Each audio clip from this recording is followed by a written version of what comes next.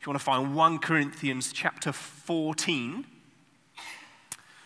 what we're doing over these last few weeks, and we've got a few more weeks to go, is we're just taking a bit of time on Sundays to look at the question of who is the Holy Spirit and what does he do in us as his people, the church.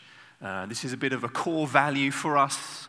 This is a big part of who we are. We would describe ourselves as a charismatic church.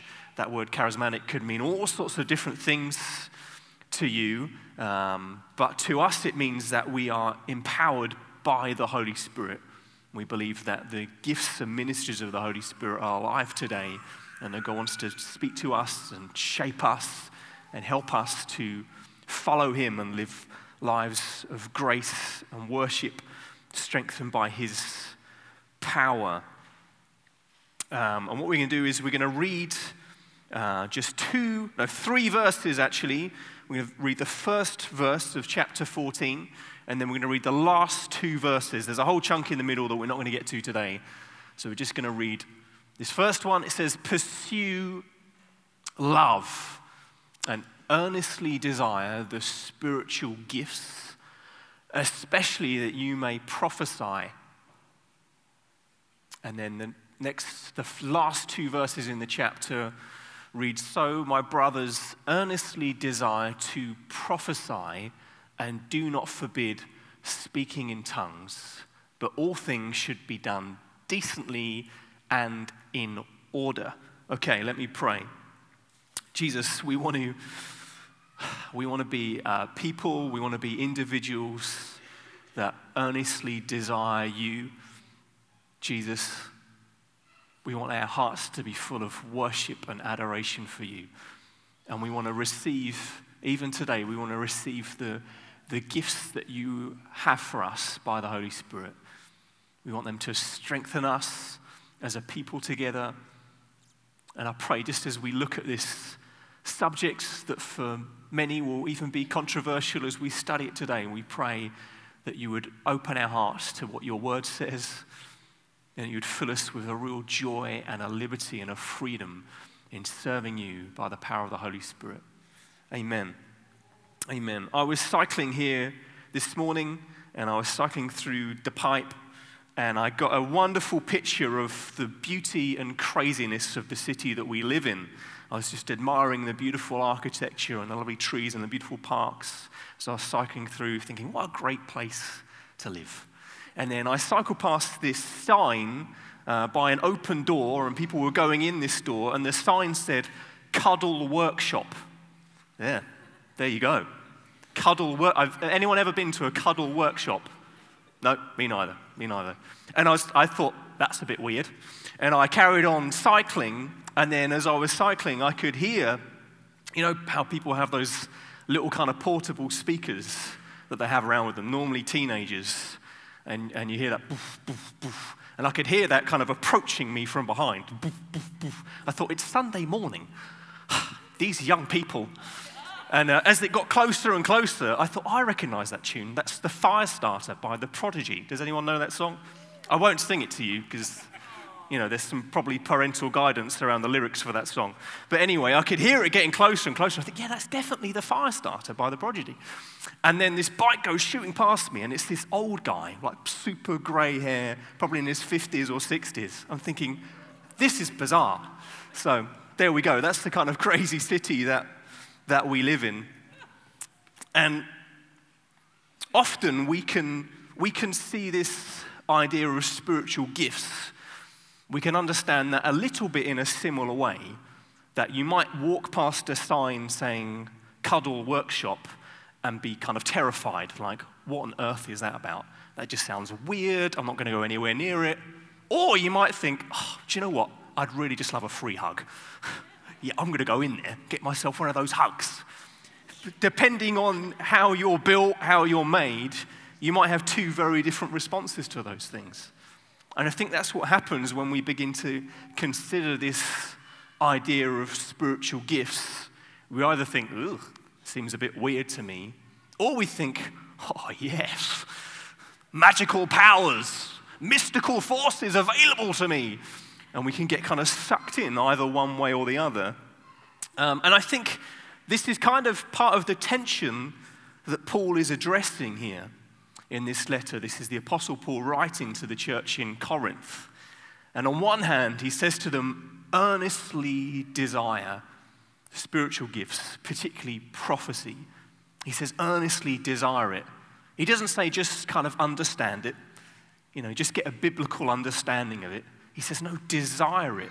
That's like a heart, it's an emotive thing to earnestly desire it. But on the other hand, he also says that these things should be done decently and in order. And I think he's addressing those two different perspectives that we have. For the people that think, oh goodness, that sounds a bit weird, I don't want any of that. He says to us, hold on a second, earnestly desire these things. What does the Bible actually say these things are about? If they're true, if they're biblical, if they're gifts that are for today, we should be desiring them. But then for those of us who are thinking, yes, party time, he says, hold on a second, let's make sure we're doing these things in line with what the Bible teaches. And that's what we want to try and help us to understand today and to achieve. So first of all, what are the spiritual gifts? You can read about them in Romans chapter 12, in 1 Corinthians 12, and in Ephesians 4. There are lots of different gifts listed, things like prophecy, teaching, exhorting, service, leading, giving, mercy, ability to distinguish between spirits, wisdom, miracles, the gift of tongues, the gift of interpretation of tongues, the gift of faith, gift of apostles, gifts of helping, gifts of administration, gifts of apostles, prophets, evangelists, teachers, as it talks about in Ephesians 4. There's lots of different gifts that the Bible mentions. We don't have time to go into all of them today, but there's a little bit of a summary that I've tried to come up with here, which this is really clever, because I don't normally do this, but there's an acronym here. I don't know if you can spot it. But there's a G, and then there's an I, and there's an F, there's a T down the left there. Gift. I mean, there are actually two G's. So that's the way the Dutch would say it. Gift, okay? Yeah? So, what are spiritual gifts? Firstly, they're grace gifts. The gifts of grace. The word is charismata, which means grace gifts that Jesus has given to us. So they're given by Jesus through the power of the Holy Spirit and to his church. And they're given individually to individuals, but for the benefit of all, for the benefit of the whole community. And they're finally there to the glory of Jesus.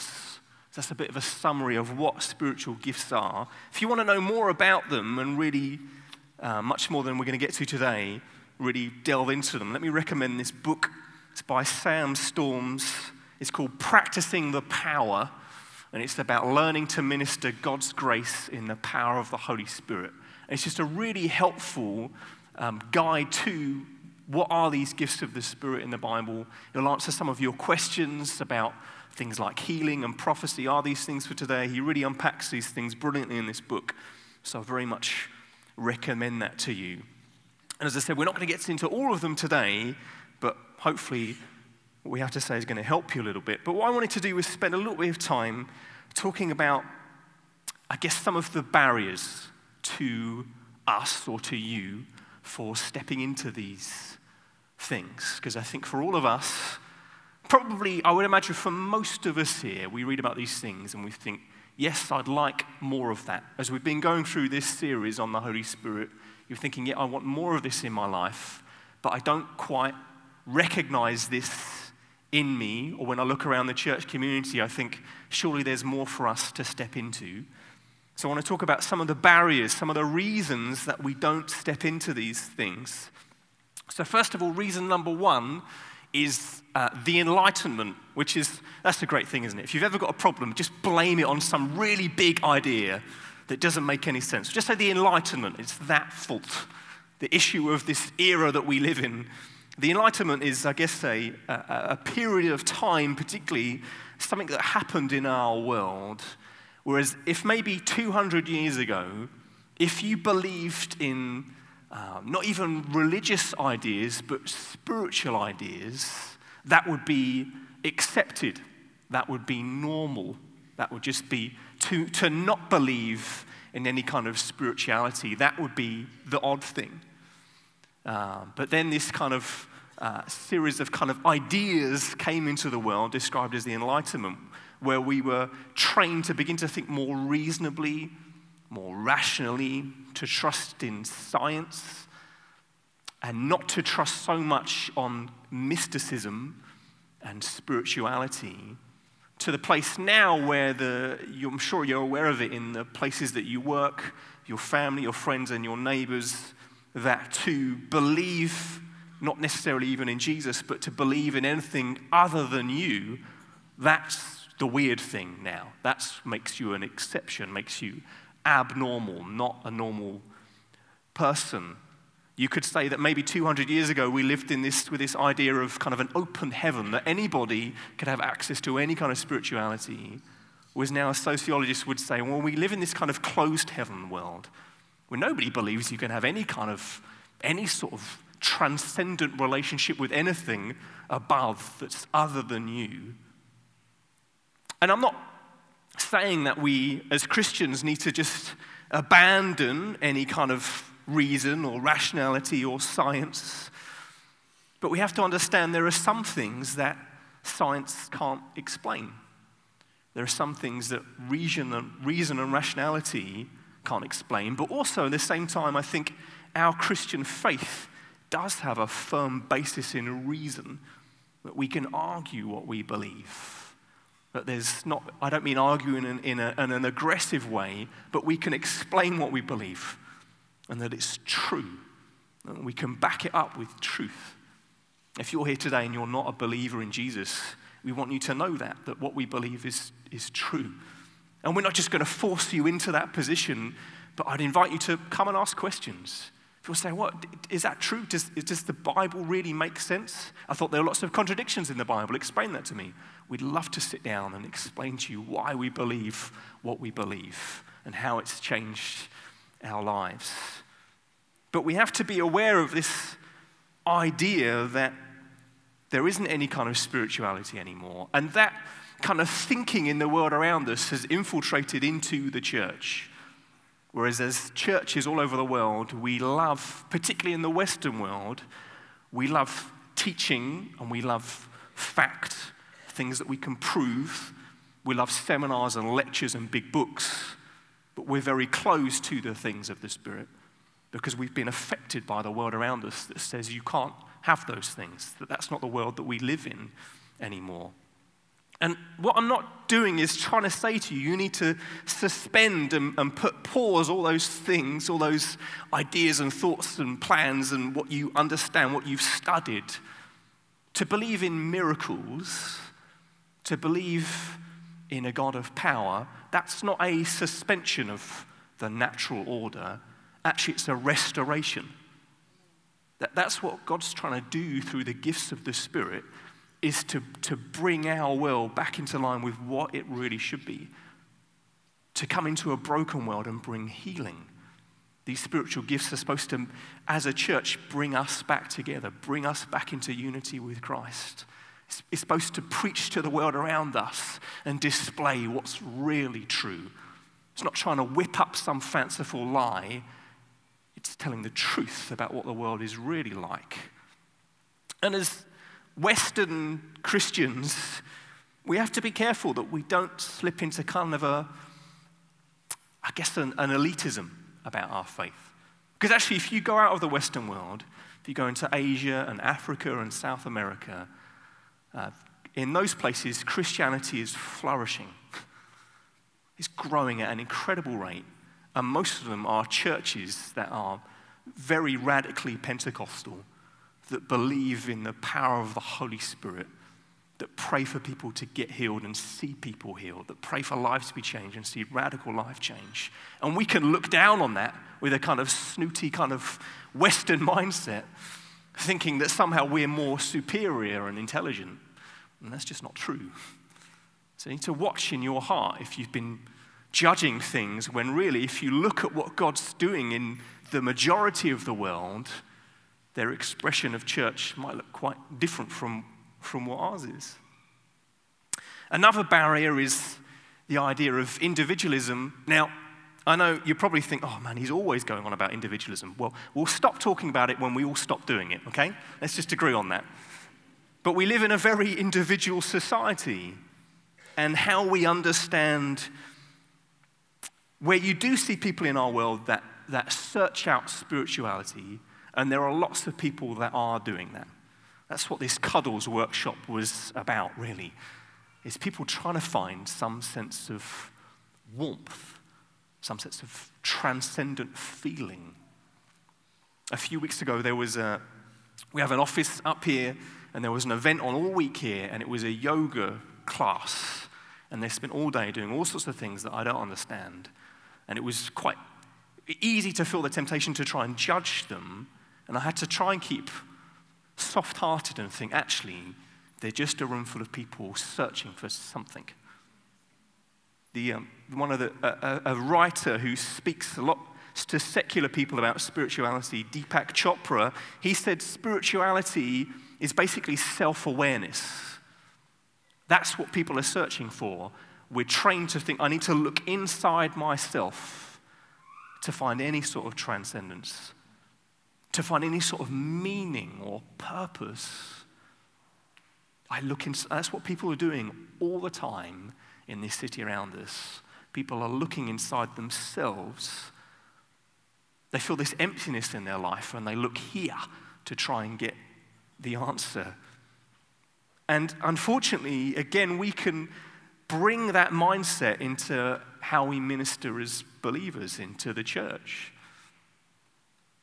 We come to the Holy Spirit, and we want to hear his voice speak to us so he can solve all our problems, so he can give us the answers to all the questions that we have. But yet, as we were looking about in last week in the Pentecost story in Acts chapter 2, what happens is the Holy Spirit comes on a people corporately. It says in 1 Corinthians that we as the church, the body of Christ, are the temple of the Holy Spirit. The Holy Spirit comes to a people. He comes to a people.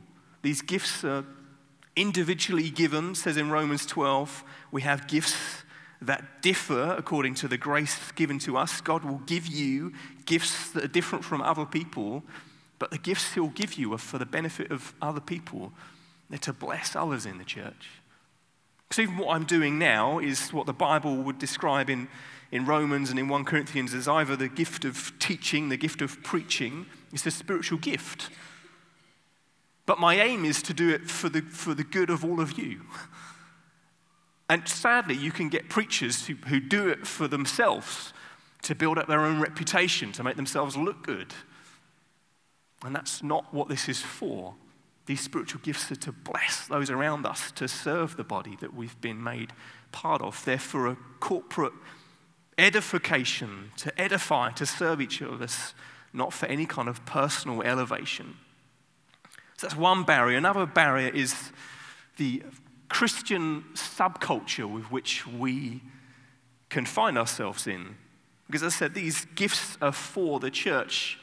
But actually, if you read, particularly in the book of Acts, if you read how the church was using these gifts, most of the time they were for people outside of their community. They were used for mission, to draw people in, to display something of who Jesus is and his love for people and draw them into their community.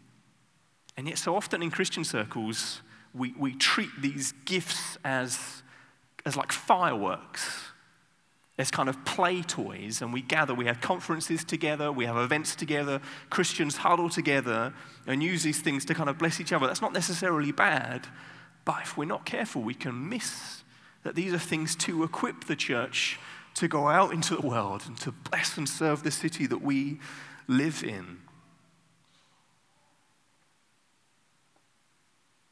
The next barrier would be, I guess you could call it legalism.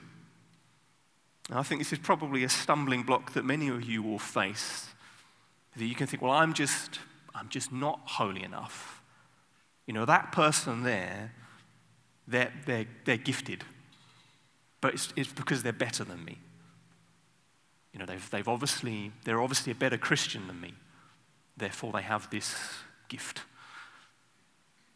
We get into this very legalistic mindset that, if I really want to minister in the power of the Holy Spirit, then I need to fix all these issues in my life.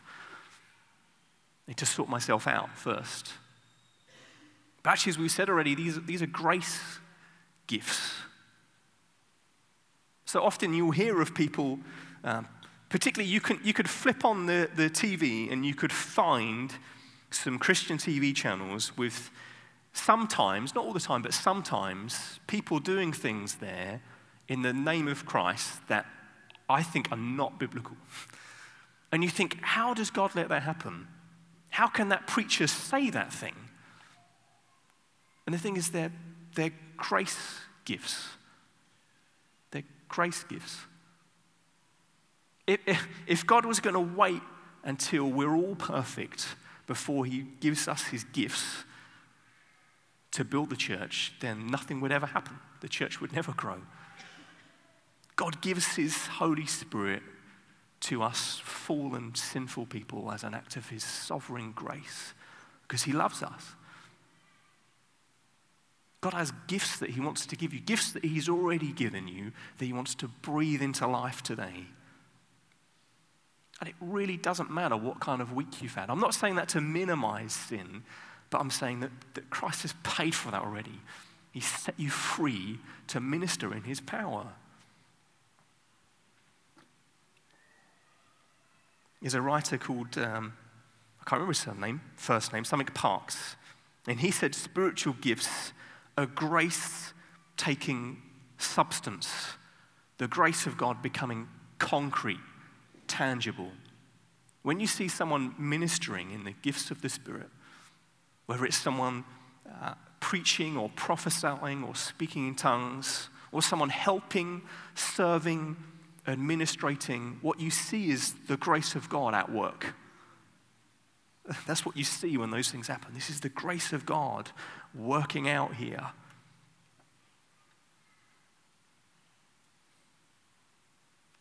The next reason, the next barrier we have is often abuse, in that we've seen these gifts of the Spirit abused, maybe by the celebrity preacher on TV, or we've been to conferences, or even in churches, even like this, where we've seen the gift of the Spirit abused. And Paul speaks right into that in the book of 1 Thessalonians. He says, "Do not quench the Spirit, do not despise prophecies, but test everything and hold fast what is good." I think the reason that Paul tells us to do not despise prophecies, because they were having the same problem in Thessalonica as we have in our world today, that sometimes gifts like prophecy are abused.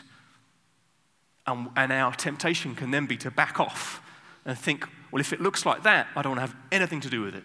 And we step away and we walk away from it. And Paul's encouragement to us is, don't despise those things. Test them and hold fast to what is good.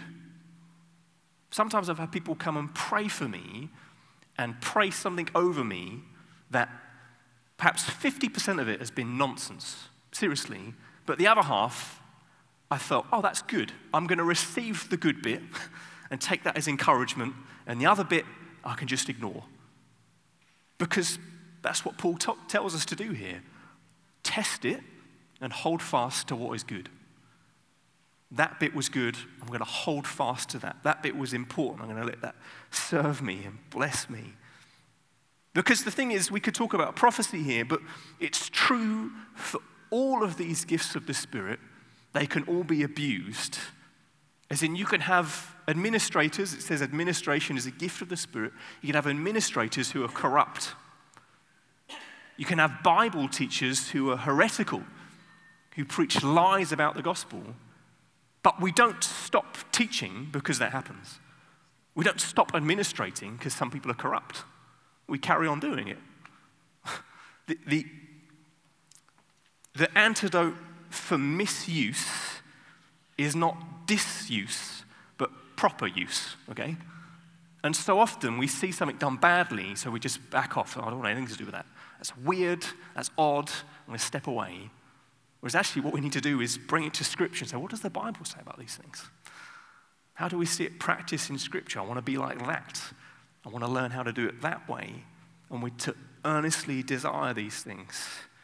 Because I think prophecy in particular, when used properly, is such a brilliant, powerful, beautiful gift that can serve you, can serve the church in wonderful, powerful ways.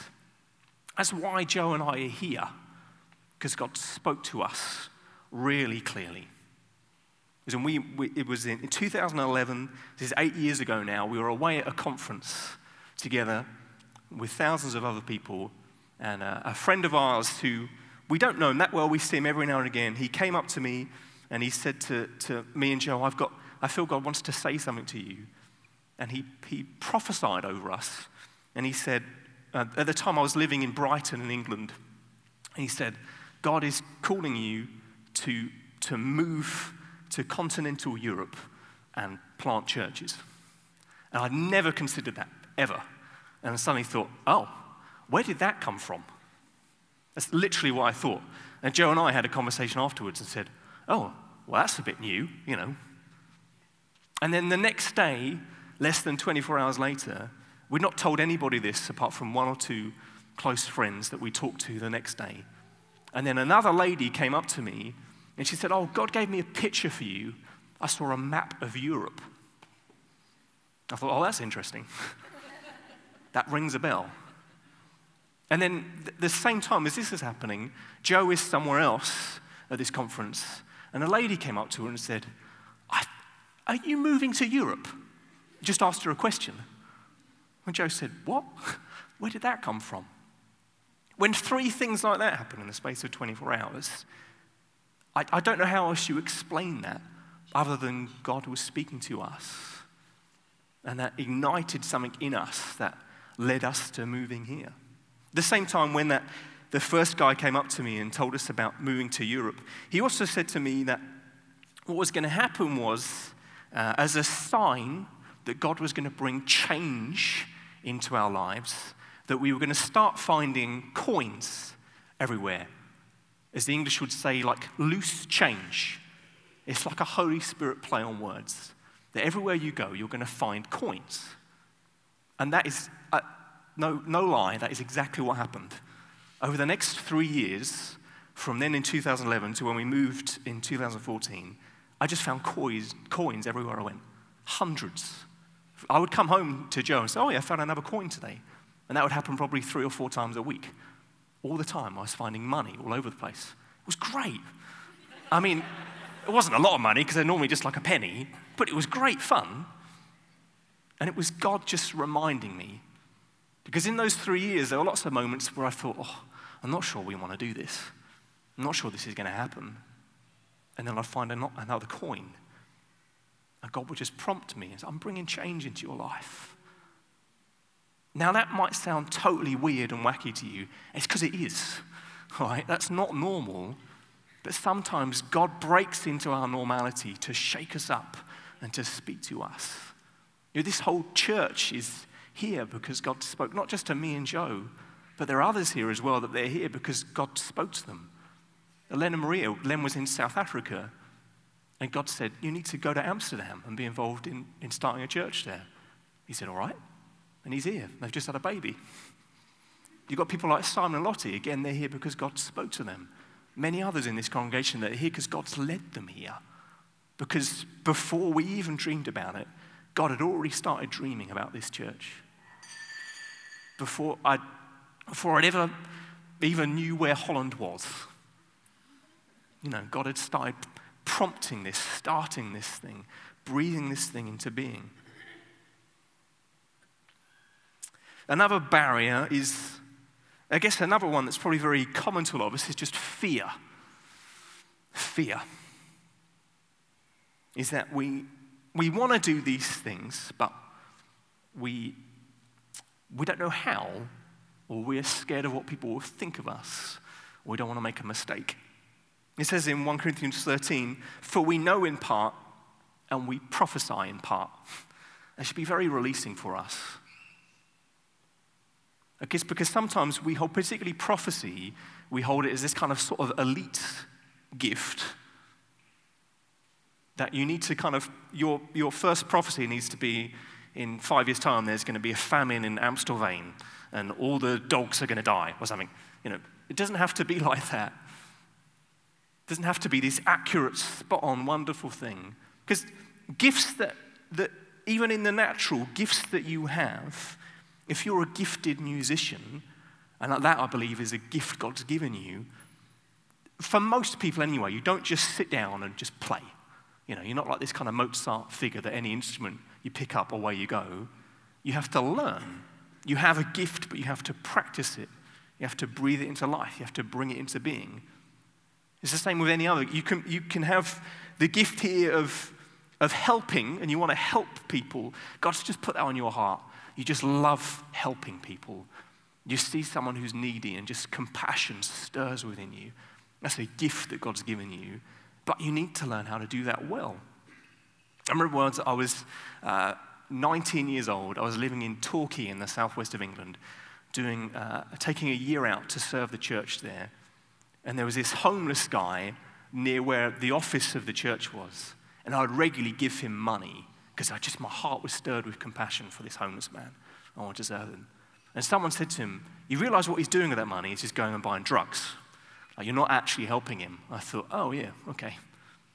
God's given me this compassion for him, but I need to learn how to use that well. So I started buying him a sandwich rather than giving him money to bless him. And even that, there's so much more that God wanted to do in that man's life that God could have grown me in to help him with. And there are gifts God's given you that he wants to breathe into life. He wants to train you in those things, to teach you what it is to love people, to serve people, to bless people, to teach people. Even the gift of faith, described here in 1 Corinthians 12 as a spiritual gift. Some people just have an extraordinary ability to have faith for things. But often if God gives you that gift, he'll grow it in you. He'll give you something to pray for, and you'll pray for that small thing, and it will happen. And then he'll give you another thing to pray for, and you pray for that thing, and it will happen. And he'll give you another bigger thing to have faith for. That's how it works. God will train you in these things. But we can often get put off because of fear. I think probably the best antidote to that really is just to bring things to the Bible, particularly with the gift of prophecy. Probably the main fear is that we don't want to say something that's actually not in the Bible, that's wacky, that's unbiblical. But yet Paul says this, he tells us, don't despise it, test it. So test it. Bring it does this line up with what the Bible teaches? Yes, then perhaps we should go for it. The final barrier to spiritual gifts is that of distraction. I think of all of these things, this is probably the one we least noticed, but is the biggest barrier, is distraction. That we're so lost in the digital world that surrounds us, on your phone or wherever else, whatever social media thing, whatever it is, that actually we're really just too distracted to hear from God. I think that's maybe the biggest problem for the church in our world today. The poet Mary Oliver, she said that, let me get it right, what she said. She said, attention is the beginning of devotion. Attention is the beginning of devotion. What you give attention to, that will become something you devote yourself to, something you adore. Maybe that's a question you need to consider. What are you giving your attention to? What's captivated you? What do you give your time to? Now, I don't want to just say this. I'm not up here just trying to condemn you all. I think this is a problem for me too. I'm just so distracted. Actually, recently, This may sound a bit wacky to some of you, but I don't care. Recently, God's begun to speak to me in dreams. Over the last couple of months, I've had probably about 6 or 7 dreams where and I don't normally dream, so this is unusual for me, that I'll wake up and I'll remember it really clearly. And they're not those kind of wacky dreams where something happens, and then Elvis rides in on a donkey or whatever. It's not that kind of dream. But things, like really clear things have happened, and God's been using those things to speak to me, to speak about things that are happening in this church. God's been speaking to me. And I was trying to think, why has this suddenly started happening? I've never known this before. I've never really had dreams before where God's spoken to me, but he's been speaking to me really clearly. Why is this happening? Well, I think there are probably 2 reasons. Number one, I don't think this one's true, but it says in the book of Joel, which we were looking at last week, which is quoted in Pentecost, that old men will dream dreams and young men will see visions. So it could be, I don't think so, but it could be that I'm getting old. Or it could be that it's just God's grace speaking to me even when I'm too distracted to listen. Just in his kindness, he's been saying, Matt, I want to speak to you, but you're not listening, so I'm going to interrupt your dreams. Isn't that beautiful? I honestly think that's what God's been doing in my life. But I don't want that to be the way that God speaks to me. It's great fun, but I want to spend time studying in the Word and let God speak to me through the Word. I want to spend time praying and fasting and seeking God and let him stir my heart. I don't want to be so distracted that I'm not able to hear from him. It says in the Bible that sometimes what we hear from God is a still, small voice. And to hear that voice, you have to be paying attention. Make some space in your life to hear from God. And you might have all sorts of questions about how do I hear from God? What does that mean? What am I looking for? Please come and ask me those questions. But it starts with making time to hear God. If you want to hear from God, then listen. Listen. So there are some barriers we've looked at.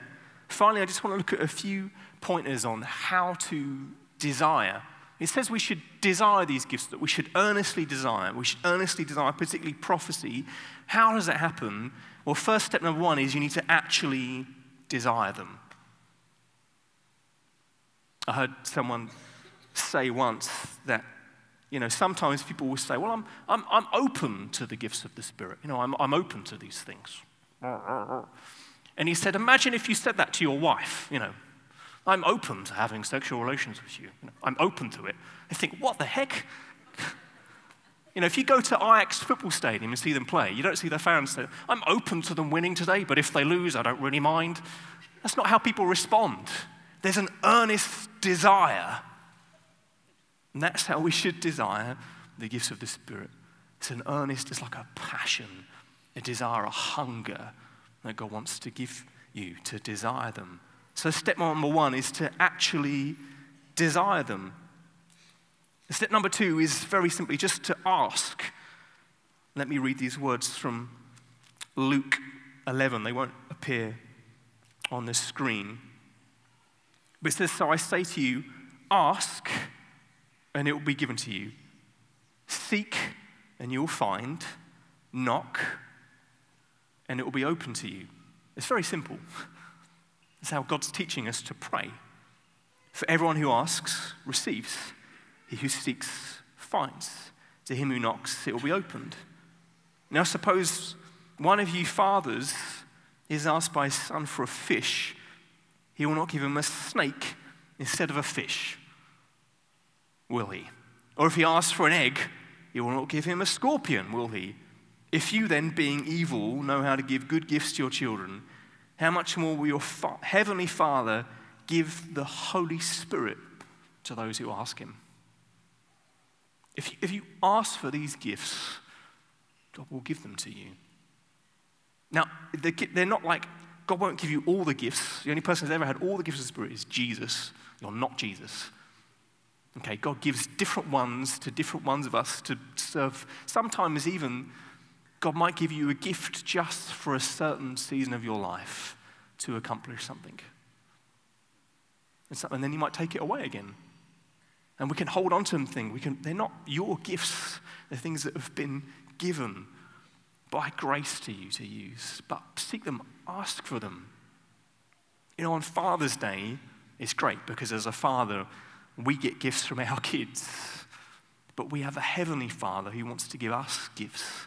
He wants to gift you with the power of the Holy Spirit. We use those verses to encourage people to pray, ask and seek and knock. We talk about prayer. But actually the result is that our Father will give us the Holy Spirit. So seek him out, ask him. So we need to desire, we need to ask. We also need to recognize the things that God's already put within you. Often there are just natural skills and abilities that he's given you that you might not see them as that, but they're actually spiritual things. So if you work in the medical profession, if you're a doctor or a nurse, probably most days you're practicing the gift of healing, maybe even the gift of helping, something God's given you to serve, to bless, to love, to display something of who he is to the world around you. Recognize the things that God's already put in you. The next one, practice them. Particularly when it comes to prophecy. Actually, the best way to learn how to prophesy is to start prophesying. The best thing to do is find a safe space, find maybe in your community group, maybe at one of our prayer meetings, and maybe grab a friend, maybe 2 or 3 of you together, and you can say, can we just pray for one another? The best way to start prophesying is to find someone and just pray encouragement over them. As in gospel encouragement. And you'll find that it will feel quite normal to you, but to them it will speak to them with power. And you'll realize the Holy Spirit is using you to prophesy his love right into their hearts. You just grab someone. You could do it today as we share communion together. You could just say, God wants you to know how much he loves you. God, even just in saying those things, you'll find the person receiving it will be like, wow, thank you. I've had it sometimes where I've gone up to someone and said, I was just reminded of this verse. I just want to read this verse and then pray for you. And I've read a verse and prayed God's blessing on them. And they've said to me, I was reading that verse this morning. And obviously God's trying to speak to me. That's the best way. If you want to learn how to prophesy, just start encouraging people. Just start praying scripture over them. That's definitely the best way to start. And lastly, is just remember the goal. We're to use these to serve people. We're to use them out of love. But the main aim really is we're using these to glorify, to magnify Jesus. We're never using them to show off or to do some kind of weird spiritual magic. They're all about glorifying him. There's a beautiful couple of verses in 1 Peter, which I'll read and then we'll finish. In 1 Peter chapter 4. It says, as each has received a gift, use it to serve one another as good stewards of God's varied grace. Whoever speaks is one who speaks oracles of God. Whoever serves is one who serves by the strength that God supplies, in order that in everything God may be glorified through Jesus Christ. To him belong glory and dominion forever and ever. Amen. Why don't we just close your eyes, if you're happy to do that, and let me pray for us.